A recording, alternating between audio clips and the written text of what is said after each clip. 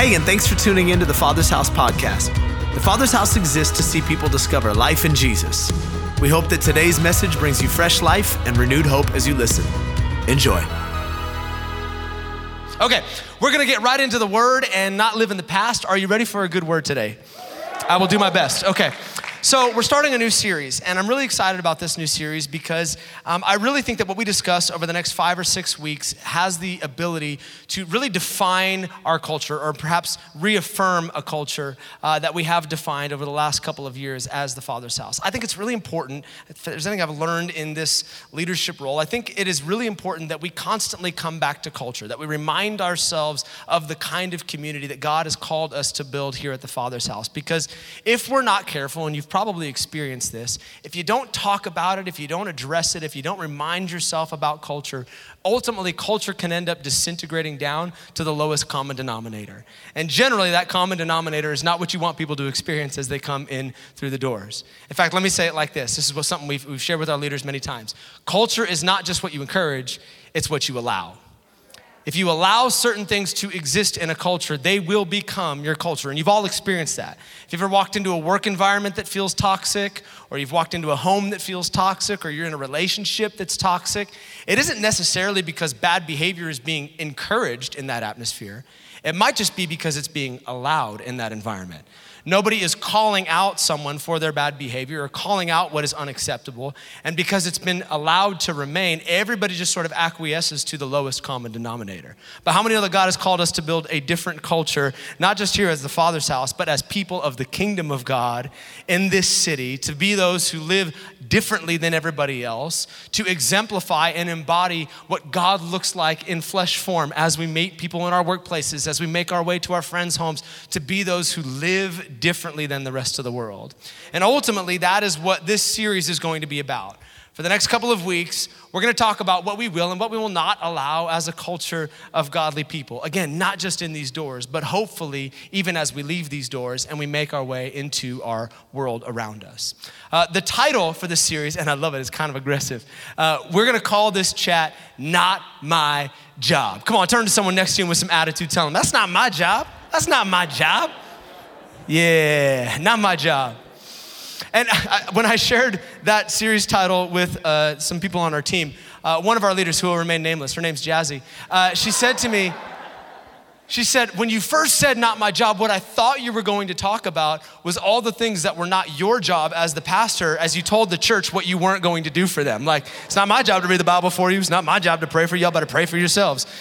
That's not what it is. As wonderfully passive-aggressive as that series might sound, here's what we're going to be talking about. We're going to be talking about some of the jobs that Christians try to take from God.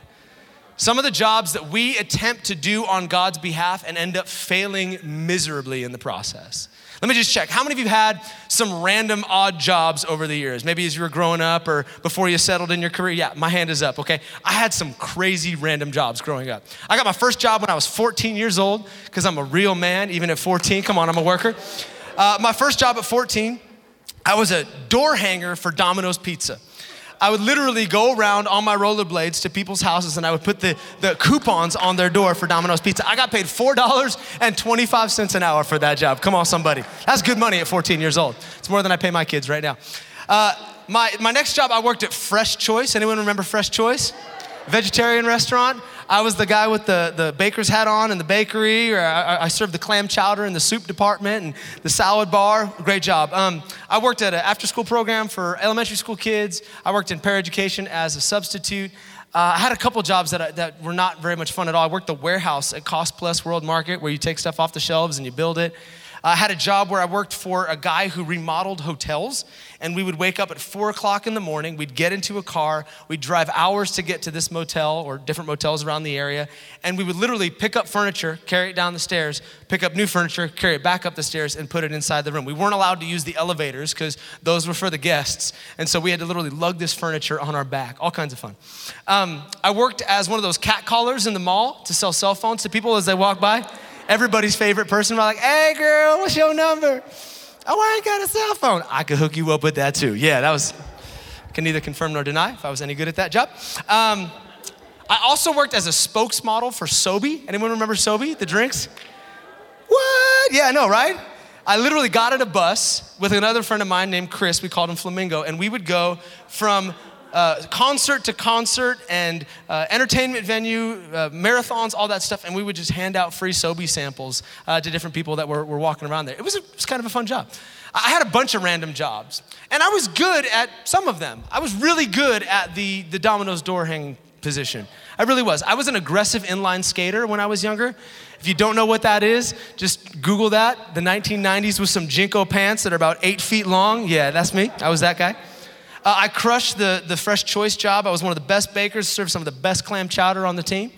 I was pretty good at the Sobe job, but there were some jobs I wasn't very good at. The warehouse job, not so good. The guy that carried the furniture, yeah, I wasn't very good at that job either. And you know what I did when I discovered that I was not very good at a job? I quit. I didn't stick around too long and keep getting paychecks and milk my employer for a little bit more money. No, the moment I realized this job is not for me, I just threw in the towel and I quit. And ultimately, that's what I want some of us to do over the next couple of weeks. I would like some of us to quit some jobs that we have no business doing in the kingdom. Some jobs that honestly were never even offered to us in the first place, but somehow we decided to take on the responsibility of doing them for God. Specifically jobs that only God is capable, only God is wired to do. And that is why the subtitle to this series, which again is a little bit aggressive, but hopefully gets the point across. Not my job, we need to know our place and not play God. I'm not God, he's God, I am man. And so I wanna know my place, know my role in this whole thing, and let God do his job. So are you ready to get into it? Okay, first one of these areas we're gonna talk about today is one where I think there are way too many cooks in the kitchen, and that is God's job of conviction. That is telling somebody about their sin, addressing other people's sin. That is a God job. The definition for conviction is this in the Bible. It's alejo, which means to correct, to bring to light, uncover, or expose. How many know a Christian that loves to correct, bring to light, uncover, and expose other people's sin? Yeah, there's a whole lot of Christians out there that love to do that. It seems like it might be some of their favorite pastimes out there. I'm just for consideration. But the Bible has much to say about believers attempting to take on God's job of conviction. Far more than we could probably cover in a 30-minute message here on a Sunday morning. In fact, so much that I had a really difficult time this week as I vacillated between a bunch of different ideas, trying to figure out how I wanted to approach this topic. Because as I was praying, I'm like, God, what does our community need to hear? What do we need to embrace? In fact, I texted some of my friends and I said, I need you guys to pray for me because I don't know which direction I'm gonna go. And it was confusing to me. At first I was thinking, okay, well, let's go down the John 16 road where John says that Jesus, upon ascending to heaven, he sent the Holy Spirit, and the Holy Spirit, according to his job description in Scripture, his job is to convict the world of their sin and to draw people to Jesus. It doesn't say that it is John's job or Debbie's job to convict people of sin. It's the Holy Spirit's job. So why don't we let the Holy Spirit do his job instead of trying to take it from him? And then I was reading through James 4 and Romans 14, where specifically the Bible addresses us attempting to impose our convictions on other people who are not of faith or are not as far along in their faith as we are. How many know that sometimes the longer you serve Jesus, the more you expect people that are new on the journey to live the life that you're living? And we try to rush people along in the process, forgetting that it took us a lot longer to get there than we remember. Yeah, so that's a good route. But then, there's Matthew 7, where Jesus says, hey, before you start calling out the speck in your brother's eye, why don't you remember you got like a 2x4 coming out of the front of your head and you need to deal with that. I remember I told a buddy of mine, I called him out on something that I was struggling with myself. And he's like, hey bro, you got a little something in your eye over there. You might want to handle that. And I'm like, yeah. So there's a lot of scripture that we could look at regarding this subject. But here's what I love about Jesus. Jesus didn't just tell us what to do and what not to do in scripture. The beauty of Jesus is that he actually displayed for us what these principles look like when they are lived out. He gave us an example to follow. And so rather than looking at a bunch of New Testament scripture or Old Testament scripture that talks about this concept, and ultimately something we probably already know we shouldn't be doing, what I'd like to do instead today is I want to take a look at a moment in the ministry of Jesus where he embodies this principle. And in this beautiful display of irony, he shows us why the job of conviction is probably best left to him. So if you got a Bible, open it up to the book of John, chapter 8. And I want to pray as we get into that. Let's pray. Jesus, speak to us today from your word. God, we did not gather here today to sing a couple songs and listen to someone talk and leave the place the same way we came in. We came here today because we have the audacity to believe that your word and your presence can change our lives. Encounter us. We open our hearts right now. Would you even just say that wherever you're sitting? If you're listening from home, I open my heart to receive from you right now, Jesus. Speak to me. Speak to us from your word. Reveal to us what we each individually need to see so that we can serve you better as we leave this place. In Jesus' name, amen, amen. All right, John chapter 8, verse 1 says, Jesus returned to the Mount of Olives, but early the next morning, he was back again at the temple. A crowd soon gathered, and he sat down and he taught them. As he was speaking, the teachers of the religious law and the Pharisees brought a woman who had been caught in the act of adultery. They threw her down in front of the crowd. Teacher, they said to Jesus, this woman was caught in the very act of adultery. The law of Moses says we should stone her, but what do you say? They were trying to trap him into saying something they could use against him, but Jesus stooped down and he began to write in the dust with his finger. They kept demanding an answer. So Jesus stood up again and he said, all right, but let the one of you who has never sinned be the one to throw the first stone. And then he stooped down again and he wrote in the dust. When the accusers heard this, they slipped away one by one, beginning with the oldest, till only Jesus was left in the middle of the crowd with this woman. And then Jesus stood up again and he said to the woman, hey, where are those accusers? Didn't even one of them stick around to condemn you? No, Lord, she said. And Jesus said, neither do I condemn you. Go and sin no more. Gosh, I love that story. What a beautiful display of the grace of God. If you're the type that likes to take notes, based on this text, I want to call this chat, Drop the Rock. Drop the Rock. There are a number of stories in Scripture that when I read them, I feel a little bit uncomfortable. Sometimes as I look at Scripture, I don't quite know how to feel. I get a little agitated and a little bit awkward because this scripture, for example, is a bit of an awkward situation. In fact, little Bible history for you, this scripture is so scandalous that many of the early manuscripts of the Bible did not even include this because the religious leaders of the time felt that it was far too scandalous, far too extravagant a display of God's grace. And if we put this in the Bible and let other people read it, then this woman is just going to be perpetuated in the story of others. And so let's leave this out. But yet Scripture records that this is an event in the moment in the ministry of Jesus. It's awkward because I feel like sometimes I can imagine what it would feel like to be caught in that kind of a situation, to be the object of everybody's disdain. I mean, think about this line that says, this woman was caught in the very act of adultery. It was not rumors that they were following up on. It wasn't something they needed to figure out if it was actually taking place and they needed comfort. No, these are a group of men that walked into a room where a man and a woman who were not married were listening to Boys to Men and following the instructions of the song, throw your clothes. Yeah, that's what they were doing. And they grab this woman while she's in the act of adultery, likely naked, and drag her to throw her in the dust in front of a group of people and to shame her publicly. Can you imagine that? In fact, imagine this. Not only is this a group of people, but Scripture tells us that this was a time when Jesus was teaching in the temple and there was a crowd gathered to listen to him speak. So this is not just any public gathering, this is church. This is a woman who was just caught in the act of adultery and drug out of that room and thrown before the church for everybody to see, stark naked. Imagine that for a moment. Imagine in the middle of my sermon today, if some of our leaders drug in somebody who was caught in the act of adultery and threw them right down here in the dust of the green carpet of the Masons and said, look, what do you want to do about this? What do you say about this? That is traumatizing. How many would never come back to this church again if that happened? Be like, yo, send me back to the church where they like hold snakes and do fire tunnels because this place is a little bit weird. Like, I cannot imagine what that would feel like.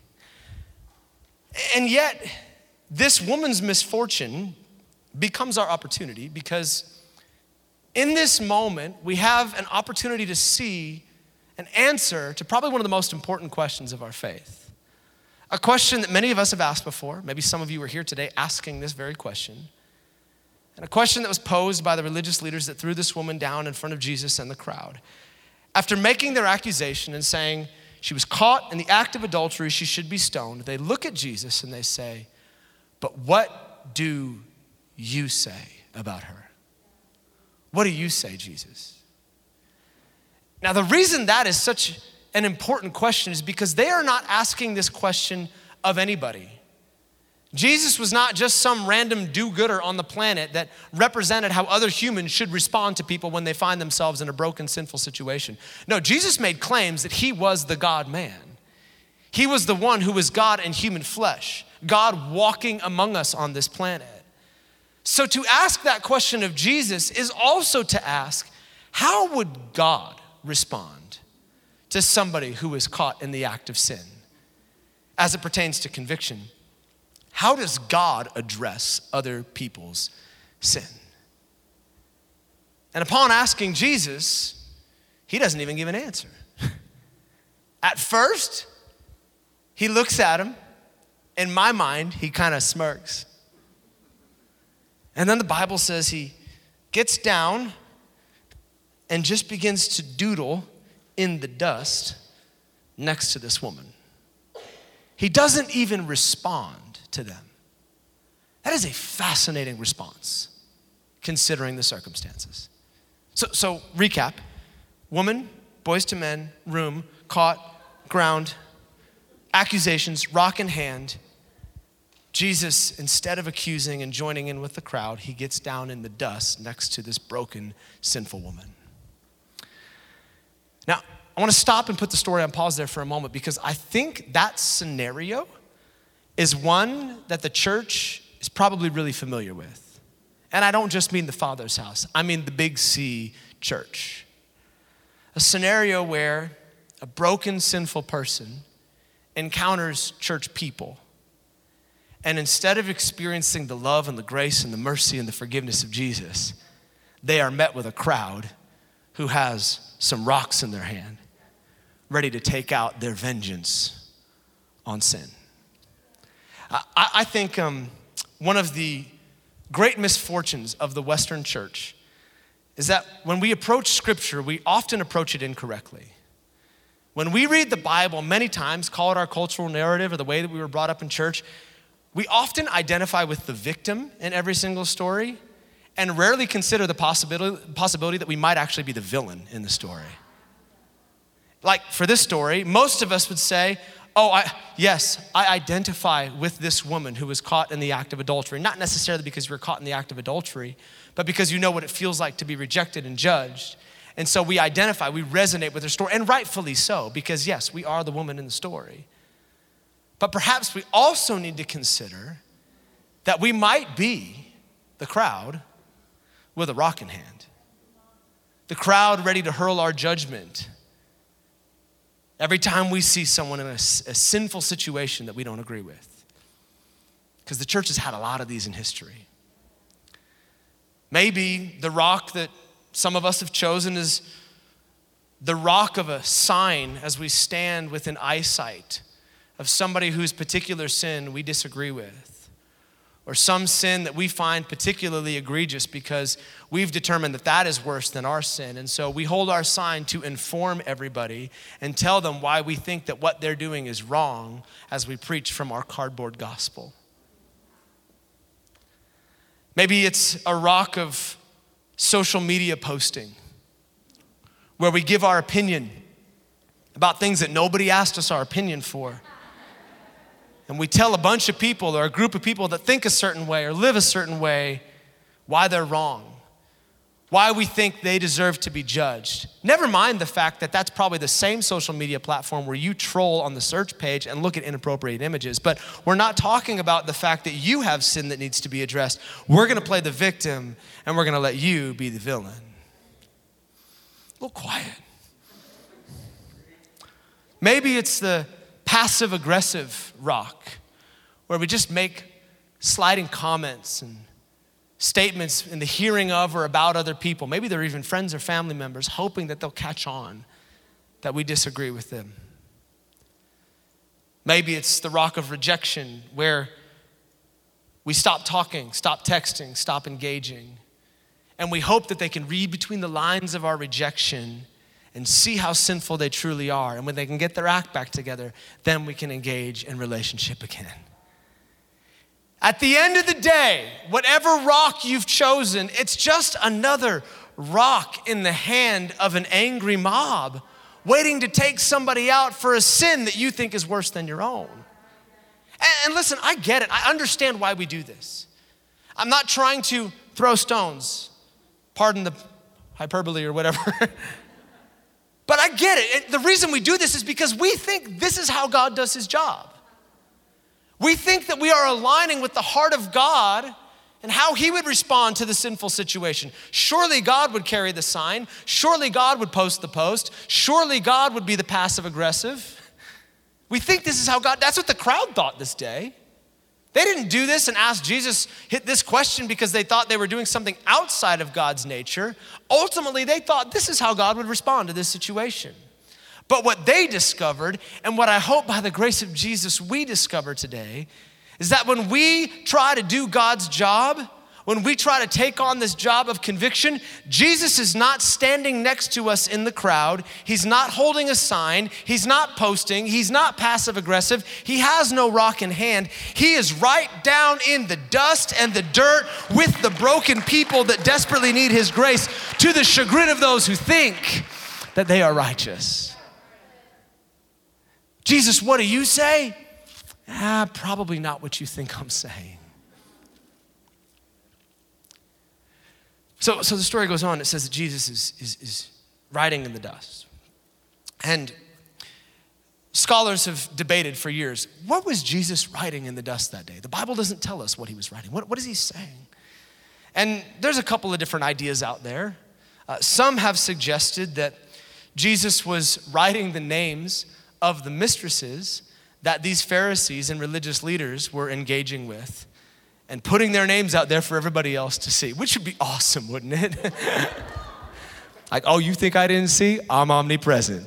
I seen you at the club last night, okay? I know you think her name was Candace. We all know it was Candy, all right? But I don't think that's what Jesus was writing. Let me tell you why. It seems to be outside the character and the nature of God to shame one person for the sake of letting somebody else feel better about themselves. God is not the shame shifter where he makes somebody else feel like dirt so that you feel a little bit better about yourself. No, he's the lifter of our shame, not the shifter of our shame. That's not how God operates. So I can't do the names in the dirt. Another suggestion is that Jesus was drawing in the dirt as a form of distraction because he didn't want to look at a naked woman. He was down there trying to bounce his eyes and not sin, and so he was just drawing and maybe playing hangman or something, I don't know, but he didn't want to look at this naked woman. Again, I don't think that's accurate. Why? Because at the conclusion of this story, we see Jesus talking to this woman. And I don't see Jesus like, so you can go and sin no more. Like, I don't think that's how Jesus was doing it. Also, again, outside of God's character. God does not turn his face on you when you are broken and you are ashamed and you're in the dust. No, he turns his face towards you. He runs in your direction and he pursues you. Take it all the way back to the beginning of time. Adam and Eve in the garden, who were naked and God saw them. And what did he do? He covered them. He pursued them. So I don't think that's what Jesus was writing. So let me offer a third suggestion, one that I think is probably the most likely in regard to what Jesus was writing in the dust that day. I think as Jesus knelt down in the dust, I think he wrote the only thing that would make sense to write. He wrote what he was hoping, what these Pharisees were hoping he would say. I think he wrote commandment number 7, thou shalt not commit adultery. Yes, this woman is guilty. Now that might seem odd considering everything I just said about how God operates. But let me explain to you why I believe that is what God was writing, what Jesus was writing that day in the dust. Story tells us that this event takes place on the Sabbath. On the Sabbath, we are told that no one could do any ordinary work. And the Pharisees had a very long list of things that qualified as work, things that you could not do on the Sabbath. One of those things that qualified as work was to write. Writing was considered work. In fact, the theologian and historian Kenneth Bailey, in his book, Jesus Through Middle Eastern Eyes, he writes this, the rabbis defined writing as work. They had determined that writing was making a permanent mark, such as ink and paper. And so since writing was considered work, it was something that Jesus was not allowed to do on the Sabbath. However, there was a loophole in the Jewish law.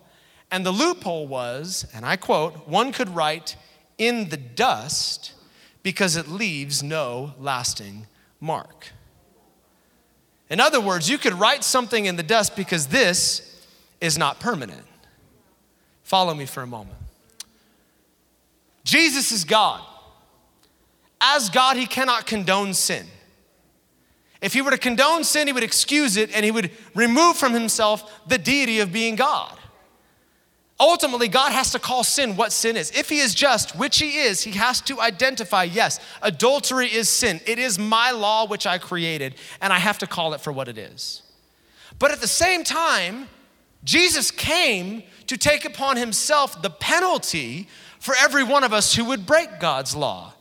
So he also could not condemn this woman's sin because he understood my whole purpose for being on this planet is to let condemnation and punishment rest on me so that they can go free. Romans 8:1, there is no condemnation for those that are in Christ Jesus. So he cannot condone and he cannot condemn. He has to find another way to address this situation.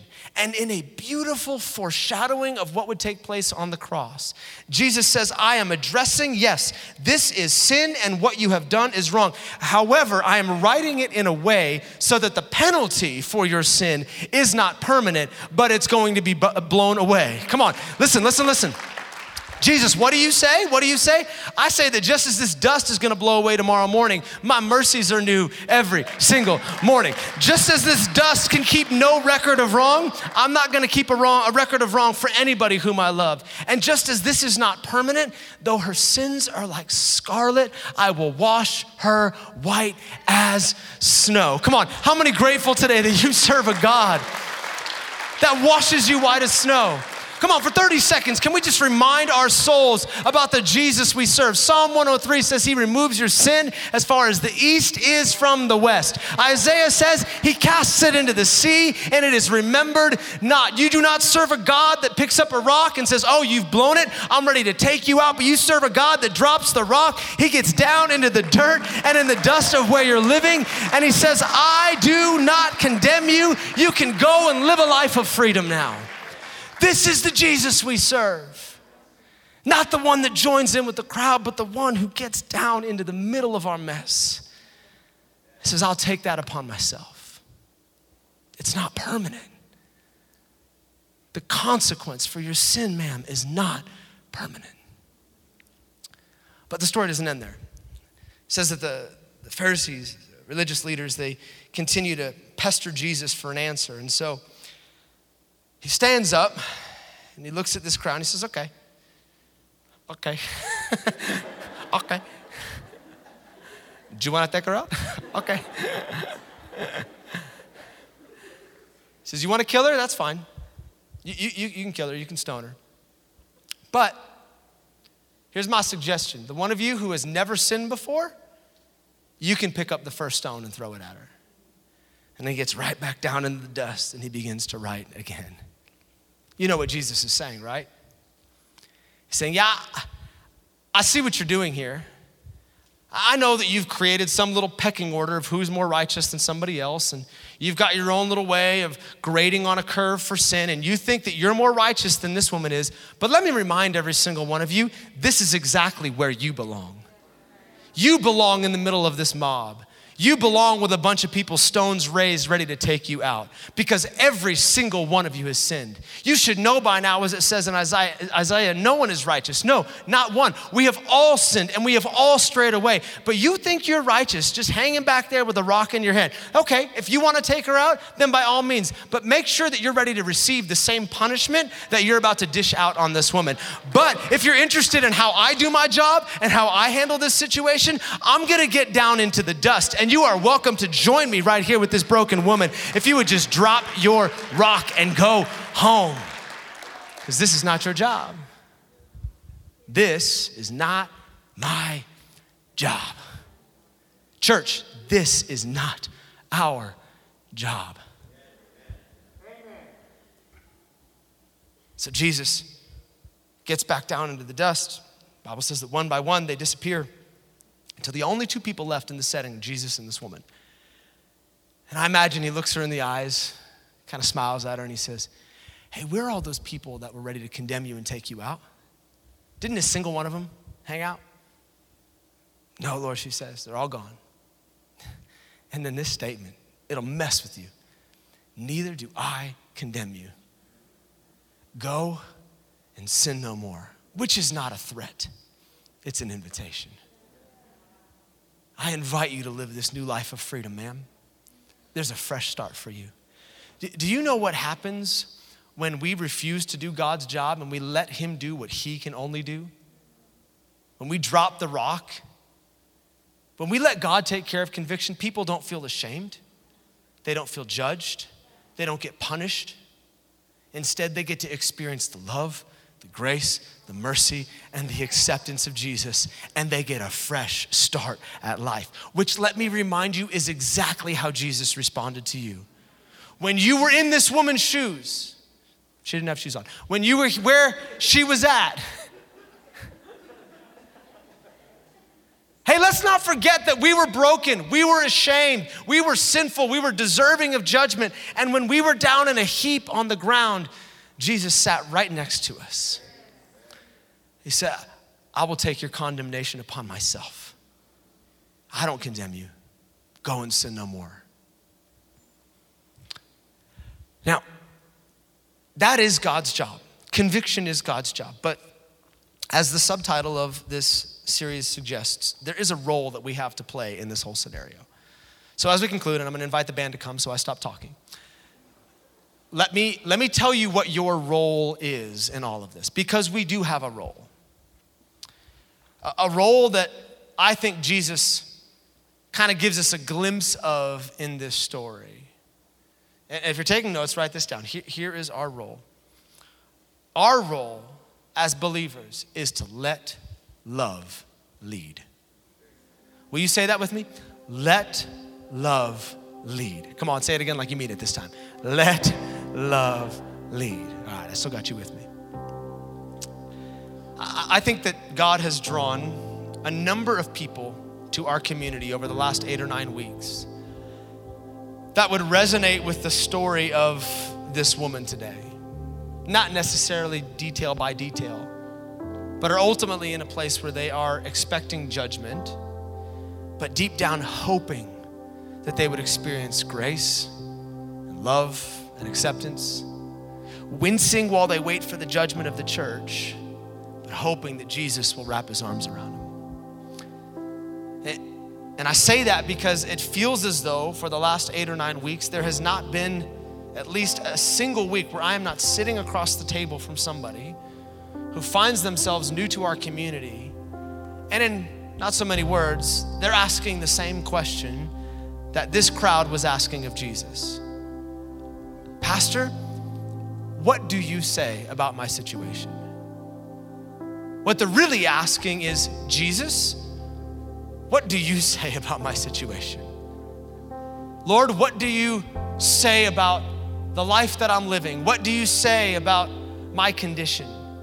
Tim, what does the Father's house believe about my situation? So let me tell you today what I think God would say. Let me tell you the kind of church that you walked into today. If this is your first time, or maybe you are one of those asking a question, what would God say about my situation? Let me tell you the kind of church you walked into. I'm gonna give you the same answer that I have given to every single person I've sat down with. Here's how I respond every single time. This community is a Romans 2, verse 4 kind of church. And if you don't know that scripture, let me tell you what Romans chapter 2, verse 4 says. Paul writes, don't you see how wonderfully kind, tolerant, and patient God is with you? Does this mean nothing to you? Can't you see that his loving kindness is what leads you to repentance? Thank you, CJ. Romans 1, as Paul does many times in the New Testament, is a collection of sins. He seems to be very proficient at writing out a really long list of sins that make sure it throws all of us under the bus. Like, I didn't sin. He has got like disobeying your parents in there, so you're all guilty, all right? We're thrown under the same bus. And at the conclusion of Romans chapter 1, after making it obvious what qualifies as sin, he enters into chapter 2 by saying, and you church people think that you have the right to point your finger at those who are living in such a lifestyle of sin and make your judgments, make your accusation, cast your rocks, try to do God's job. But what you don't realize is that in so doing, you're actually pointing the finger right back at yourself, because to God, all sin is equal. The consequences are different, but all sin is equal, and you are just as guilty of breaking God's law as the person you're pointing the finger at.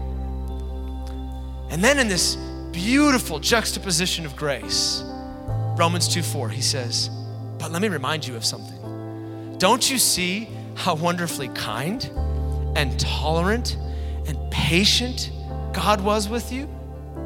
Doesn't that mean anything to you? Don't you remember that it wasn't a rock that led you to repentance, but it was his loving kindness that actually brought about change in your life? It was his love. Let me remind all of us today, judgment has never changed anybody's life. Condemnation has never changed anybody's life. Shame has never changed anybody's life. At best, it only perpetuates the cycle of sin that so many people want to get broken free of. Only the love of Jesus, only the kindness of Jesus, only the patience of Jesus can draw people to a place of actually being capable of change. And so by the grace of God, let me tell you what kind of church the Father's house is going to be. We're gonna be a church, as our value says, that honors every single person that walks into these doors, regardless of what their life situation says. A church that allows people to become a part of this family before they believe our doctrine or behave the way we think that they should behave. And we will be a Romans 2:4 kind of church that is patient with people in the process and doesn't try to rush them along. That is kind and not hateful, both in speech and in action, and is tolerant. We're not gonna be intolerant while we stiff arm people. We're gonna be tolerant in the process and say, listen, I know that you're trying to work some stuff out, and I'm not gonna try to fix you because that is not my job. But if you submit yourself to the loving kindness of Jesus, just watch as your life is transformed day after day after day, because his loving kindness will lead you to repentance. We will be a church that drops every single one of the rocks that the other church people are trying to hurl at the sinners, and we are going to let the love of Jesus lead. That's the kind of community we will be. And I appeal to you, if this is a church you're considering or this is your community, let's drop the rocks. Let's drop the rocks. Let's drop the sideways looks and the judgment and the posts and all the stuff that we use. And let's let God's love lead people to a place of change, because that is the only thing that will work. Amen? Come on, bow your heads, close your eyes. Let me pray for us as we conclude. Jesus, we love you today. As the song we were singing earlier repeated over and over again, Jesus, we love you. We love you because you first loved us. We love you because you got down into the muck and the mire of our life. You wrapped your arms around us. You covered us as we were exposed and ashamed. And you showed us what true love looks like. And now I ask, God, I appeal to you on behalf of our church. Would we be that kind of a community for others? Holy Spirit, we give you permission to convict us right now. If any of us has got a rock in our hands, whether it's towards a certain kind of person or a certain group of people or a family member or a friend or whatever, would you help us to drop those rocks and let you be God? Help us to be a place where truly people feel the love of Jesus, because it's only your love that's gonna change anybody. In fact, even as I'm praying that today, as we conclude, I wanna take a moment before we get out of here and just ask if there's anybody in the room today that would say, hey, Pastor Tim, I know that you said that sometimes we identify with the wrong people in the story, but honestly, I can say I do feel like that broken woman today. I feel like the woman who is down in a heap in the dust and is ashamed of what she's done.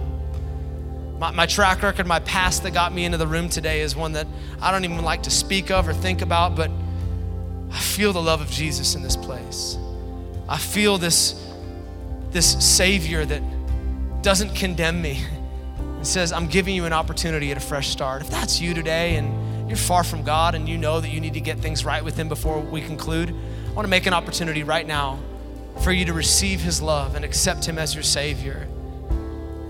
Yeah, there's some next steps. We'll tell you about that in a moment. But in this moment, you know if that's you, your heart is probably beating right now as the Holy Spirit is speaking to you. And I want to say that prayer with you. But before I do, no one's looking around. It's just between you and God. But I just would love to know who I'm praying with today. If you're here and you need to come close to Jesus, would you just lift your hand and look up at me? Thank you, ma'am. I got you right there. Got you right there in the front row, brother.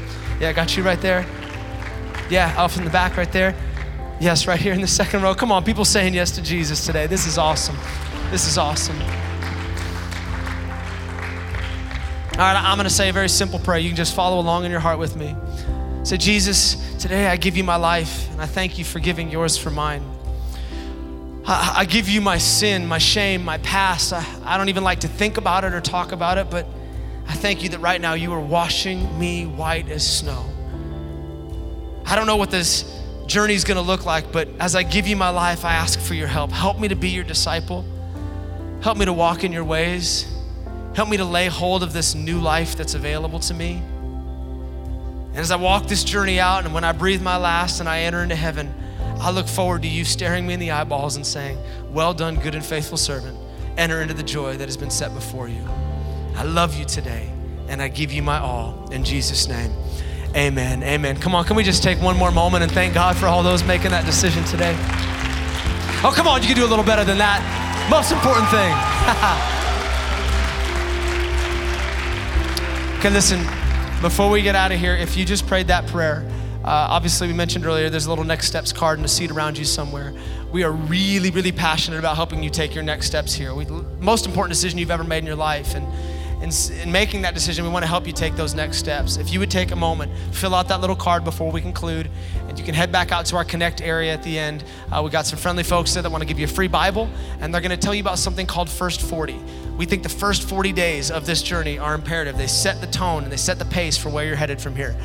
During that 40 days, we want to pair you up with like a personal coach that's going to teach you how to read the Bible, how to pray, what living in godly community looks like, all of that stuff. And the only way we can help you do that is if we can identify you. So get your information and bring it back to the Connect folks. Also, as you saw with 11 people earlier, your very next step is to be water baptized. If you're wondering about how that all works, you can refer back to last week's sermon. You do not need to wait. You do not need to get your life perfect before you get water baptized. The freedom you're looking for is on the other side of that decision. And as we mentioned earlier, today and henceforth, we are making that possible every single Sunday spontaneously. And so Jazzy is over here with that baptism sign. If you'd like to sign up and do it during one of our weekend experiences, we'd love to do that and get you on the screen. If you're like, I gotta do this right now, that's even better and awesome. We will get you baptized before you get out of here. We got clothes, so you don't have to worry about that. We got pictures and video cameras, and all the excuses have been eliminated so that you can take that next step and be water baptized. So if you'd like to do that, you can head out that direction as we conclude. For everybody else, why don't you stand to your feet? I'm gonna have our prayer team come forward. If you need prayer for anything, please come this way. And making a comeback today, there are donut holes on the porch. Come on, somebody. So why don't you make your way out to the porch, linger around as long as you want, meet somebody new. Thank you for coming to church. I love, love, love spending Sundays with you. We will see you next weekend. Have an amazing week. Hey, thanks for taking the time to listen to the Father's House podcast. We hope it helped you wherever you're at in your journey. And listen, we want to pray with you if you're going through something right now that's difficult. You can go to our website, tfh.church, and click on the prayer and praise link and tell us how to join you in prayer. Until next time, be blessed.